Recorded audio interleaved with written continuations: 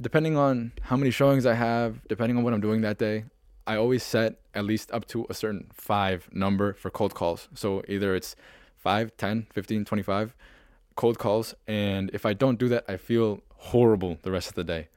And that's something that you got to lock in with, or else you're not going to move, because being an agent, being a salesperson is very outbound.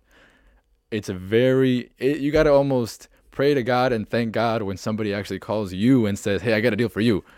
Hello, everyone. This week on Overdue, we were joined by Fernando Arreguin, an up-and-coming realtor from Chicago. We dive into Fernando's journey into real estate, discussing the challenges and successes he's encountered. Fernando also shares how mentorship has been crucial in his professional growth. We wanted to add that a lot of you guys are listening but aren't following. If you want to be notified about our weekly episodes, give us a follow. Also, to help boost us in the search engine rankings and help more young go-getters like yourself discover this community, taking the time to leave a review goes a long way. Thank you and enjoy the show.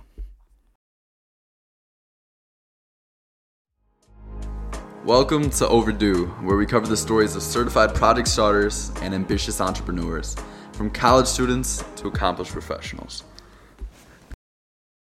Anyways. Speaking of sales, you were talking about Hormozy, right? Did you actually go through that course? No, I haven't, but it's on my tabs somewhere in the 60 tabs that I have. Has there been any supplemental pieces of education outside of the actual doing, whether it's through a mentor or whatever it may be, like a book you've read, or like someone within real estate content you constantly watch, where you kind of get a little bit of insight and then apply it to what you're doing? Yeah. So at my brokerage, we don't have much sales training. We don't have much. So we got an older guy, and he's okay with me saying that, is my managing broker. So he doesn't help us as much as an other brokerage would. So I got to sort of look out on YouTube and other platforms to help myself with sales, help myself with being a better agent, social media. So there's a guy, his name's Brian Corelli or something on YouTube. And he's strictly for real estate, and he's cold calling. So I learned a lot from him, and it's been really huge for me. I cold called now because it's winter. Sometimes during the summer I door knock, but right now it's winter. So for example, I used one of his tips 2 days ago. He mentions to sort of be okay with not having the deal and say that, so that the other person feels like, oh, he's not so pushy, he's not so salesy like the export lady, right? So yeah. So one thing that he'd say was, if this doesn't work for me and you, we can shake hands and leave as friends. I said that 2 days ago, and we're planning on getting the listing for the lease next week. So it's there we go. Exactly, right? So that's somebody that I really aspire to be. So watching his content for free is really helpful, especially because I don't have that information around me, so I do have to seek it out. Yeah, for sure. And it's also, do you also see deep into the future with it, where you're okay, quite literally, if we do leave this and we're just friends, you're 20, right? I'm 20. Yeah, and 3, 5, 7, 10, 20, 30 years, that might be a customer for me at some point later. Yeah. So if you just deposit goodwill over time, not in any transactional way, but if you just build those relationships with people that, who knows, maybe they recommend you for their father or their sister or their cousin, whoever it might be, that's when it can really, it just makes sense. Yeah. I don't know why it doesn't seem like the strategic way to go for some people. Like the other export person that we were talking about before this. Yeah. They know at some point they can maybe you'll want to get a plan. Yeah, right. You'll buy the plan from him. Never at some point, that guy himself, or like you said, his family is going to want to buy or sell a house, and then exactly they know a realtor. I have a question though. Mm-hmm. What you said you door knock, or you'll cold call. What is that like for realtor? Obviously, I'm assuming you don't knock on a door and be like, hey, you want to sell your house? I got you. I do. No, I don't. What is cold calling for a realtor? Yeah. So for me right now, we're cold calling strip mall owners, because one of my clients just recently sold his restaurant. I'm saying this smoothly because I use it every single day. This is my pitch. Hi, John. This is Fernando with Alexander Realty. I was calling about your property at 123 Main Street. I got a client who's recently sold his restaurant in the area, and he's looking to put his money into a real estate investment. I was looking at your property at blah, blah, blah. Have you guys ever thought about potentially selling, or do you have any of the strip malls in the area? And then I wait, and they start talking. Oh, no, we're not interested. Wait, he has a restaurant. We have a space available.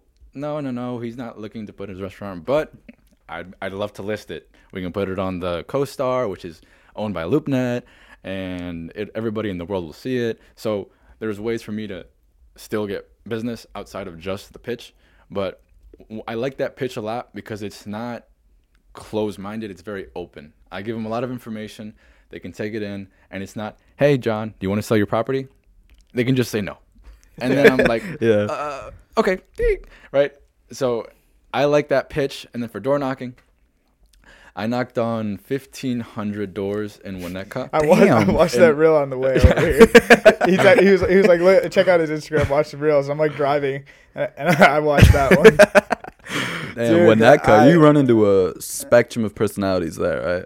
Yeah. A lot of them were older fellas, and they were really nice people. I got a lot of, you're a little young. I am. It's true. It's pretty obvious when I'm knocking on a door. I didn't have any of this, or this. So it was like, I was 18 years old when I was knocking on doors. It was just me giving them a market update.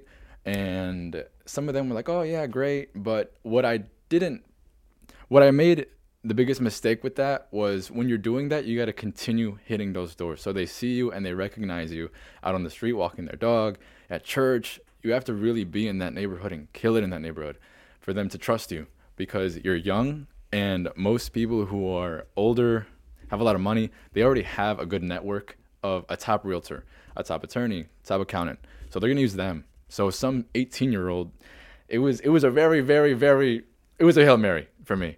But I wanted to go for it because I saw, honestly, somebody else on YouTube did that. So I was like, screw it, let's try it. So I did 1,500. It didn't work at all. So I started doing Dunning, this area, and now I'm sending newsletters through email. And now I'm planning on going back in the summer and knocking on the same door so they see me twice. So, and then again, every quarter, right? So I'm trying to build that door knocking as well outside of just family deals, referral deals, because that's new money basically for me. Yeah. What's interesting to me is, so I actually had a door-to-door sales job this summer too. Oh yeah? I was setting solar appointments. Awesome. And a little contrast I see between the two is it was a little bit harder for me to do because I'm selling a product that isn't myself or my product, right? And so at times it was a little bit, they'll ask me a question and it would kind of challenge my belief in the product. And because I'm not the one that's actually making it or supplying it, maybe I didn't have as much confidence as I would want to because it's not me, right? Mm-hmm. But with you, it's different. You are actually, you're like, hey, like this is me. I'm the only person you're going to talk to with this. How much easier or harder, I guess, did that make it when you were at those doors having those conversations, knowing that it's you that you're selling, I guess? Yeah, it's really not an easy thing to start knocking on doors or cold calling, because I still kind of believe in the back of my head that I am disrupting their day, that I am sort of annoying them. But when you go and you knock on doors, this is how I make money, you know? So I have to just change that mindset into I'm helping them. I'm providing them with a market update that they can potentially use. Or if they do need to sell, I'm at your door, right? So you have to change the mindset, even if in the back of your head you do think that you're sort of ruining their day. But in reality, they're not, because they're going to forget you in like 5 minutes. So it's okay. So that's sort of the mindset shift that you got to go with. For sure. Well, okay, so we're talking a little bit about you as a realtor and door knocking and cold calling and all these things. But could you provide us with a little bit of a timeline on when your real estate career started? I know it was 17, right? Yeah. At St. Pat's. Yeah, so what exactly did that look like? When did it start? How did you get into it? And maybe provide us with a couple checkpoints along the way of telling the story. Sure. So, yeah, I started at 17 when I was still at St. Pat's. I was a senior in high school, so I would go through the regular day through Zoom because it was COVID. And then at 3:30, I'd get to the office, and I was an intern at that point, so I was writing contracts. I was going to showings with the other broker at my brokerage. I was going to inspections, closing. So it was just a good way to sort of put the seeds into my real estate career. And then after that, I got my license at 18, like a month after I turned 18. I had to take the classes, which take about a week and a half. And then I went through that, and I think it took me like 2 months for me to get a lease done, an apartment lease. And then it took me from August all the way to January to get my first sale, which was land. And it's still the most expensive land sold in River Grove. It's like $86,000 for like 3,000 square feet. Damn. Wow. There we go. I got somebody called me like a month ago. I mean, a month after I closed that, it was an appraiser, and he's like, "Man, all the other comparables are much lower than yours." And I was like, "Oh, great, thank you so much." I was like, "Sure," because sometimes appraisers will call you to see why the discrepancy was so big. So that's why. I see. Okay. What confidence is that infusing you? Because if that's your first one, and then somebody's telling you like, "Hey, like this is bigger than we've seen. How did you pull it off?" And you're like, "Damn, like I'm 18, man." What did that do for you at the beginning? Man, confidence to the sky. So I took that and started running with it in a sense. I started doing a lot of cold calling before I did door knocking. So I cold called expireds and for sale by owners. So what expireds are when you sign a listing for a house, you're going to have, say, 6 months, sometimes a year, depending on what you guys agree to have it on the market, have your sign in front. And when it expires, it shows up on the MLS, which is the multiple listing service. What you see on Zillow is what we see. So I was calling the people that just expired, and I was basically giving them a pitch. "Hey, it's Fernando with Alexander Realty. I see that you're probably just expired. When are you guys interviewing agents?" It didn't really work at all. So that stopped. But I called everybody from like 2022 back to 2020 that expired. So I was trying to kill it. It didn't really work that well. You said, so, and then after that was the door knocking, and that's sort of where I started picking up steam. I got people that were looking to lease. Oh, my niece is looking to lease something, or they actually do want to sell their property, and then I can go with that. Yeah. Was there like a specific moment you think that so you mentioned how like the door knocking is where you kind of like started to pick up speed with it after like, so that was after you had like your first sale and everything. Was there like a specific moment in there that you felt like, okay, now I'm starting to like get on track with what I really want to do? Yeah. Well, something that it's interesting, Andrew Tate actually said was, if you're at like the bottom in a sense in your business and you're not making any money, you're unmotivated, maybe a little sad because you're not killing it yet. Once you start making money, that all goes away, because now you see a way out. You see it actually works. Mm-hmm. And then you start to kill it once you make money. Yeah, and you got that pretty quick, right, compared to a lot of other realtors, right? So that was what, at least that first land sale, that was your first sale was the land, right? Yep. And that was in January, did you say? January, and you had officially gotten your license in what month? In August. Yeah. Of the previous. Okay, so it actually was a pretty long time. And then also, I mean, during COVID, you were already getting prepared in high school for a long time before that. But was there at any point there when, so like you're working, whatever, you're going into the office every day, and when you don't see results, that was 8 months then, right? Somewhere around there. August? No, you're thinking April. No, like when you started going into the office in high school. Yeah, so it was Super Bowl, February, until August when I got my license. I see. So it was pretty much almost a full year, right? February on, they're kind of making all these deposits, like these blind deposits where you're like, this will pay off one day, this will pay off one day. It was probably easy in those months to be like, okay, like, damn, I'm not seeing anything. I'm not seeing any returns yet. Did you ever encounter some of that friction of like, hey, like, maybe I want to do this or I want to do that? Or was it just always real estate and you just had this confidence that would work out? Yeah, so my goal is always to be an investor, and that's why I chose my brokerage, because my managing broker is a big-time investor. He's a Cuban guy, born in Cuba. Fidel happened, went to Miami for like a week, came to Chicago. He was cleaning plates at the Hilton Hotel in downtown Chicago until he started a jean business with his father. So funny enough, his father was not interested in jeans so much. I think he was interested in like skirts or dresses, one of the two. So he sent his son, my managing broker, to New York. He was like, go get these skirts, go get these dresses. He goes and he's like, no, but Dad, jeans are the big thing. Like this was, 1960s or something. Jeans are the big thing. They're going to come up. So he went to New York and bought the $20,000 that his dad gave him in jeans. came back to Chicago. He's like, you might think I screwed up, but no, these jeans are going to work. He sold them all in like a week. And then that's when he noticed the jean business is big business. And then they just killed it into so much money that they needed to put it into investment real estate so they can get debt, and then they get lower taxes, pretty much. It's sort of analytical and a lot of numbers, but it works out really well to go from a business owner with a lot of money into real estate. And then that's how it grew into 300,000 square feet of industrial warehouse space, and it's worth about $20 million now. Damn. Yeah. Wow. Damn. So they killed it. He's a grinder. Yeah. So I take it did you have him as a mentor? Yeah. Okay, I see. And then that's what instilled that, hey, like this is all going to work out mindset. Exactly, yeah. So how important was that for you? And I guess how did you meet him too? Yeah, so I met him from my mom, actually. She worked at a bank called Banco Popular in Melrose Park, and he was the owner of the building. So he would always, because he had an account at the bank, so he'd go in, and everybody loved him. He was giving out Christmas gifts. So this guy's charismatic, humble, great guy, always putting out gifts, and my mom knew him for all that time. I was really young. Like, we'd see him at Costco when I was a kid and stuff.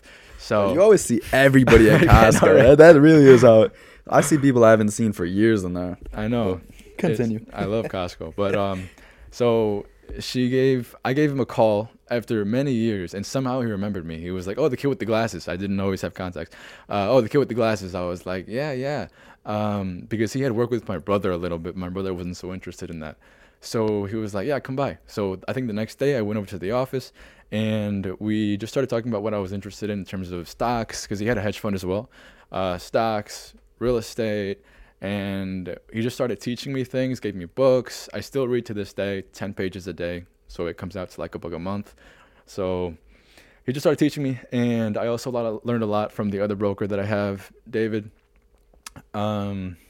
So yeah, mentorship is huge in my opinion. If you want to have a big business, you have to know somebody that's willing to give you the information that you would have learned in years. He can just give it to you in seconds. Yeah, mentorship is something big that a lot of people talk about. But have you like gotten the chance? I'm assuming you want to in the future, obviously mentor someone, since like your mentor was huge to you. You got to pay it back. Yeah, pay it forward. Right, exactly. Have you like gotten a chance to do that yet, or how? Yeah. Yeah. So some people in my family want to learn about investment real estate. I've also helped very close people to in my family invest in real estate, and it's grown a lot. It's really something that people want to learn, but they just don't have the information. And luckily, I can provide that for them because of my managing broker. So I'm indebted to him billions of dollars, truly, because he's helped me so much, and he's helped my family, he's helped my friends, right? Yeah, I also think like some of the I was watching some of like your Instagram reels on the way over here. I think those are like kind of helping like put out the information on there, because I think it was like the most recent one that you posted. It was about like how FDHA loan? FHA. Yeah. It was like, it like told you the minimum amount or whatever, and it was like a credit score of like 580 can get a loan or whatever for a house. And I get thinking about that now. That's kind of like the same thing, except you're using like Instagram as a platform to kind of broadcast that out to however many people want to watch it. But touching on, so my guy John Volpe was the guy who was there. He's my mortgage lender. If I ever get anybody that wants to buy a house, go to John. He's a top producer. He does over $50 million in mortgages every year. So he's always killing it every year. So I trust him wholeheartedly. And he was the guy that was telling you guys that in the FHA video. And yeah, you mentioned FHA. So FHA is pretty much the easiest way to get into real estate for multifamily, which is 1 to 4 units, or just a single family house, because all you need is 3.5% down, which if you're going to put the average house in America is $300,000. So it's about $10,500, which is, damn, that's nothing. Yeah, $10,000. And most people think you need 20% down, and that's wrong. So there is closing costs that you have to account for, but for the most part, it's way cheaper than what people think. Is it possible, in theory, would we be? I've seen that in comment sections under videos like that where they talk about FHA loans, that they're harder to get than you think. Is that true? No. they're harder to get than conventional because so say that you're selling your property and you get two offers. One is conventional, one is FHA. They're at the same price, same everything, even down payment. Say that they're both at 5%. One thing that's different with FHA than conventional is that there has to be an FHA inspection. So something that I remember is when you break glass in an FHA house, it has to sort of like spider web instead of breaking in big shards. So little tiny things like that. And if it doesn't work out, either the owner's going to have to pay to change that, or the person that's applying for the FHA loan is going to have to change that. So it just brings an extra issue that the owner wouldn't want. So they'd probably rather go with the conventional guy. I see. Is there a reason that FHA like loans are so much? Yeah. So like, I guess more tedious or like right. Whatever than like a conventional one. So it's sort of seen as a way to help people who weren't able to get conventional loans. So right, you get a lower credit score minimum. What credit score was it in? Can you just go 580. through 580? Damn, that is low. Okay, continue. You guys probably have higher credit scores than 580. So it's 580. I think it's 56.99% loan to income. Yeah. So it's very, very lenient compared to a conventional loan. Okay. I see. So in theory, for us kids that are in college, and I mean, we're in apartments, but we do know some friends that have their own houses, that they're just splitting rent. In theory, would it be very smart for them to actually apply for an FHA loan? Because I have a friend down there that actually house hacked. He paid for his own. Well, I think he took out an FHA. And then he also had 4 or 5 other people also staying in the house that were paying him rent that was going towards the loan. Is that a no-brainer for kids like us to do? I mean, obviously, it sounds all ideal, right? Things have to fall into place. But is there any, I guess, kind of asterisks that maybe somebody might not be aware of? Yeah, so sometimes. So I'd assume that the guy that had hhis mom co-sign, it probably wasn't him because he has to have some sort of income. So one thing that I love about multifamilies, so once you get over 5 units, it's commercial, and you need about 25% down, 30% down. So that's where the big boys play. If you want to go with multi-unit, it's 1 to 4 units, and that's where everybody can play, right? Conventional loan, FHA loan. So what I love about that is that when you buy, say, a 4-unit, you can use and say that it's all rented out. And actually minus that. Say that 3 of them are rented out, you want to live in one of the units, house hack. You can use 70% of the income of the 3 units into your income. So say that you make $30,000 a year and the income that produces from the building is an extra $30,000. To your lender, you make $60,000. So you get to apply for bigger property with that. So that's probably what he did. He said, "Hey, I'm gonna have all these tenants, which are my friends, and they're all gonna pay X amount." So that might have helped him get the loan. Yeah, that's interesting. You know, it's like these things that okay, right now in this conversation, gears are turning. I'm like, wow, like this is fascinating. This seems like so smart. Like, why would I not try to do something like it? But I feel like the reality is just so many people just don't. Even if it makes sense, they just don't do it. You know? Yeah. Because in theory, I mean, we probably have friends at school that are that can't afford something like that, but like they just don't, right? And I mean, obviously there's other variables that go into it. You have to put effort into it. Effort needs to go to other places. But still, that's interesting to me that it's like, I don't know. It reminds me of the thing we were talking about earlier with like the simple but not easy. Like it sounds simple, right? I mean, buy a place with a loan, get people to rent it out, use that income, put it into something else. But obviously, it's a lot more than just that, right? Yeah. How many years have you guys been to college at this point? So, well, you're a year older than me, right? Okay, yeah. So, like we're the same age. So we're both sophomores, and then Perfect. So you guys have been in college for 2 years. So interesting enough, people don't really know this. If you go to college for 2 years, they can count that as work history, and once you get your job offer, they'll use that as your income. So in a sense, with just completing college, which is just 2 years, you don't have to do the 4-4, and then having a job offer, you can purchase a house with that. Simple as that. As in like my tuition as my income? No. They'll use the job offer as your income. So however much say that you is offered by the job. Correct. So say that you finished your 4-year degree, you're going to work in finance at some company, and they're going to pay you $80,000, and they give you the job offer. So you always have to get a job offer when you try and get a job, right? And then they're going to say Austin's going to get $80,000, Microsoft, whatever. Bro, right? We'll see. So the lender's gonna see that $80,000, and then they're gonna be able to use that 2 years of school as work history. So that's just an added thing. You can use school as work history. Ooh, So does that like help you get the loan at like a lower interest rate then? So you need work history to get a loan. Oh, okay. That's okay. one of the So requirements. it just fills one of the requisites. Oh, okay. I see. That's interesting. So that way you could theoretically get a loan and buy a house right out of college. Boom. Okay. That's interesting. The conversation we're having right now kind of reminds me of, I mean, what you were hinting at. Like, I mean, we don't really know much. I'm in a real estate club at school, but that's just so different than actually working in the field, right? But when you can sit down with somebody that knows a lot about the field, all like the lingo, all the little nuances, all like the kind of like things that are hidden within everything.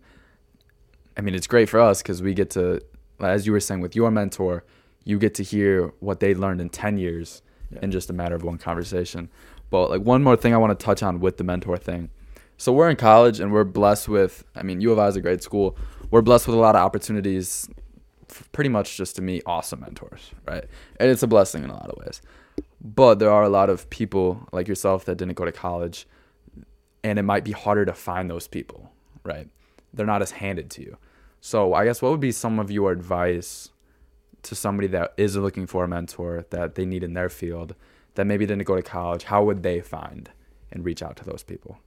You got to get in those rooms, with people who have succeeded in your field, whether that's, like you said, a club, whether that's it can be so big. So something, it's in a sense talking about what you're talking about. If you want to get into luxury real estate, you got to be around people who own luxury real estate. You got to go to the country club. You got to go to their gym. You got to be around that area for them to know you. So it's the same thing. If you're a mechanic and you want to be the best mechanic ever, you got to go and learn from a mechanic. So you got to go to the top mechanic in your city, say, hey, I want to learn from you. I'll do the work for free. So I'll be your assistant that answers the phones for the first month, and then maybe I can start working on some cars, and then at some point you're going to be at his level, and then you got to find someone that's higher than him, or else you're going to stay at that level, and then you can just continue to go up. That's interesting. I think that's one of the reasons why, okay, I'm gonna zoom out, but it'll make sense, why like a lot of people like that try drop shipping fail, or that try all of these things that are, I guess, these trendy jobs or side hustles, is they're never around anybody else that's doing them. Because, I mean, if you're around, like we have one of our friends that we're probably going to have on in the future that is very successful at drop shipping. And if you're around him, like, do you really think you'll fail? If he's teaching you everything that he's done to succeed, do you really think you'll fail? Probably not, right? And I think that's something a lot of people go wrong with at the beginning, is they just don't surround themselves with the people that are succeeding in that job. I think it's because people think it's hard to surround yourself around those people. And do you think that's what it is? I think it is. I think people think it's like you said, people think it's, oh, I have to go to this like fancy country club or like this fancy gym just to find these people, and then maybe they think like if I go up to him and ask him like, hey, can I just like come shadow you for a day? You don't need to pay me anything. The person might say no, or like they just like don't really want to do it just because they think it's hard to do. Yeah. And I think that's what kind of stops people from like getting like in contact or in close. Yeah. Funny enough though about that, I can almost guarantee you, in any field, if you ask enough people, hey, can I mentor you? Can I shadow you for a month for free? I'll do the dirty work, and then you can just teach me some things on the side. At some point somebody will say yes. Yeah. Because they need that extra help, and it's free. Hell yeah. Heck yeah. And a lot of people just want to give back. I mean, unless things change, totally. Right?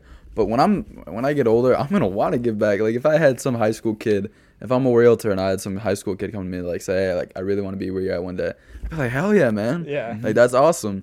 And you're gonna find one of those people. I feel like there's a lot of them out there. It's again just like sales, a numbers game. Yeah, and it's not like you're really being an inconvenience to them, unless you're actually like a prick, like and don't want to be like someone. Cut that out. What the? Yeah. Like yeah. No, that's funny. Yeah, I want to one more thing here. There's a kid named Nick Gershon. He's killing it on Instagram. He is in a Naperville. He's a Naperville agent. And the way that he found his mentor was he looked at the top agents in Naperville, and then I'm sure you've seen him. Wait, is he wholesaling? No. Oh, dude, You're talking about another kid. do you know what I'm talking about? Though I know who you're talking it's about. like wholesaling in Chicago. Yeah. Is he the kid who like goes on Instagram and like will like show a house and be like this beautiful like Naperville estate or something? Probably. There's some kid who does that. Yeah, He's also really young. Yes. That's Nick. like couldn't be over. He's 23. He's 21, I think. I Okay, went yeah. to an event with him like a month ago, and he was telling me how he found his mentor. And what he did was he went, I think it was the top 10 Naperville agents, and then he just sent a cold email saying, I'm new to the business, I want to learn, can I sort of work under you? And one actually responded to him, and that's the one that he stuck with. The one that responded to him does over 50 deals transactions as a real estate agent. I think flips 13 houses on average, and he has 25 units, apartment units. So you never know who's going to say yes, so it's worth taking the risk. Exactly. Yeah. Is that like something you're obviously right now in? You said this is like called Dunning. Yeah. I live in Dunning. Yeah. Okay. Sorry, I don't know the. They're from Niles, bro. I think he's too good for us. Niles, Morton Grove. Oh, Right. my bad. Notre Dame is Niles. No, whatever. Yeah. St. Pat's is in Dunning. Go ahead. Yeah, whatever. So you're obviously in this area right now. Is that like, do you plan to kind of expand into maybe like Chicago, like downtown? Because I know that's like that's a lot of. I would like, love to go downtown and be like a full-time agent in downtown. That's like the coolest thing ever. Walking the streets and going to showings. So the only way that I can do that is to start marketing in that area, whether it's through social media, Instagram. I go in those places and start recording the area, or do something like Nick Gershon. He started with mall videos. He started with this is the hip mall, right? This is the hip. It's got export. It's built in however many. It's got this much square footage. It's got these big businesses, and then he goes and records it. So I can do the same thing in downtown and start generating business like that. Or I can buy leads, and there's different ways for me to get into that market. But right now, I've been sticking around in this area. I love to go to downtown, though. Okay. So, like, my question with that, like, I would follow up was, so you mentioned, like, the guy on Instagram, he, like, reached out to a bunch of, like, Naperville realtors or whatever. Is that, like, something you would also, like, plan on doing then for, like, Chicago realtors, I guess? Or is that more just, like, a marketing thing? And, like, once you get bigger, it's obviously, those properties are obviously way more expensive, so... Is that something like that? Yeah, so I always say get a mentor for everything, right? So my mentor now for real estate, the older guy is more of an investor mindset, so he's never really been an agent so much. The other guy was more of an agent that I learned under, David. So I guess in a sense, I probably would have to learn from somebody in downtown to get more experience in that area, the different buildings, different amenities certain buildings have. I've gotten that from David, but in a sense, it would be smart for me to go and do the same thing over in downtown. I know you mentioned social media, right? And if you wanted to go downtown, that's how you'd do it. We were talking about it earlier, how at one point what was like the thing that really set out a product, or like what made a product like the thing that most people bought, is now just kind of like the bar. Like that's what it needs to have for somebody to buy. And you said that that's been the case with real estate and realtors now. That was something that was pretty interesting. Would you just be able to talk about that a little bit more? I mean, contextualize the audience, because obviously they weren't here for the conversation. Yeah. And I guess what the future of social media and real estate looks like. Yeah, so another lender that I know, his name is Justin Rodriguez. If you look him up on Instagram, he posts maybe like 2 times a day. Kills it on Instagram. He's about to hit like 4,000 followers or something. But one of the things that he says that's super true is I can go and knock on doors, I can go and cold call, but at the end of the day, I'm going to call one person at a time, one door at a time. When I post a video, he gets thousands of views. So he's talking to thousands of people in a sense. So it's a way for him to really leverage social media to get viewed by tons of different people, tons of different home buyers, and explode his business instead of doing the manual labor and he loves it that way. But I love social media because I do a lot of first-time home buyer videos, right? Talking about FHA and stuff like that. So when I meet somebody out in the world, I typically get their Instagram, and then they'll follow me back, and then they can start watching the videos. So it's almost like I'm working without me working. And it just sort of convinces them that I'm knowledgeable, that they know me, they like me, they trust me at the end of the time that they watch all my videos. So that's what I use it for.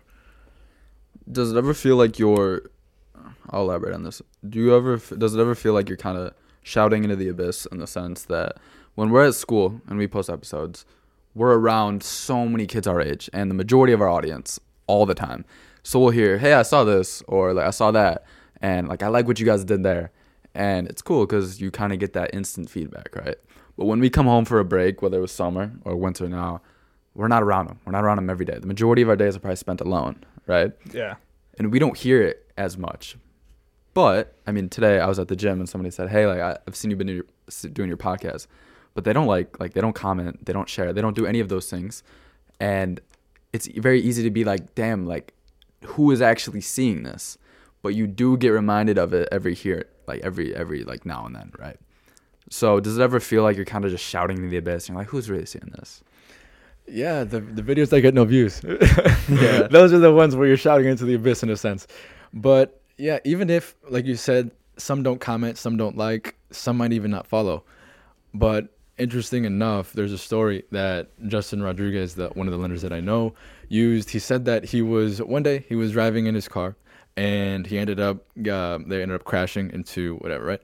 And there was somebody that had driven past that noticed his car because his license plate says cafecito, which means coffee in Spanish.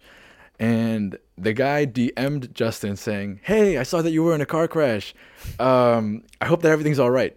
They had never interacted. He had just seen that his license plate was cafecito and that he knew who Justin was. And then he just saw it. Oh, that's him. I'll DM him to see if he's okay. It's almost like he's his friend.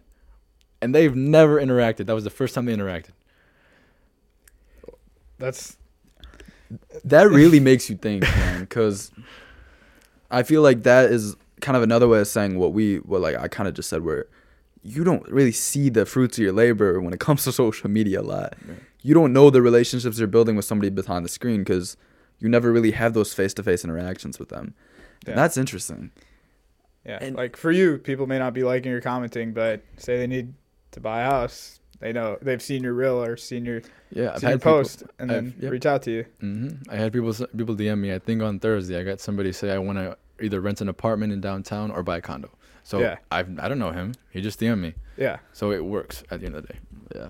And what also is pretty cool is I take it as I don't know, if you find yourself at Elmwood Park Fest or something like that, and you're walking past somebody from grammar school or someone that you haven't seen in years. They're like, hey, like I've seen like the content you make. Like, oh, like how's that going? And you're like, damn, like who are you? Like I did not think you were seeing this at all. And it's those moments that's like, it's kind of like, damn. And one other thing that I guess I want to talk about a little bit is what I'll notice when I'll repost some podcast clips, or mostly when I repost some podcast clips, I'll see my follower count go down a few, right? And then I'll see it go back up a few. And at the beginning it was kind of easy to get in your head and be like, damn, you know? But then I started thinking of it as a reshuffling of the people in my circle, of the people who maybe not bad people, they're just not really aligned with like kind of the same things I want to do. And that, like, it's cool. But now the people that are in my circle now are the people that are on that same trajectory, or at least support the trajectory that I'm on.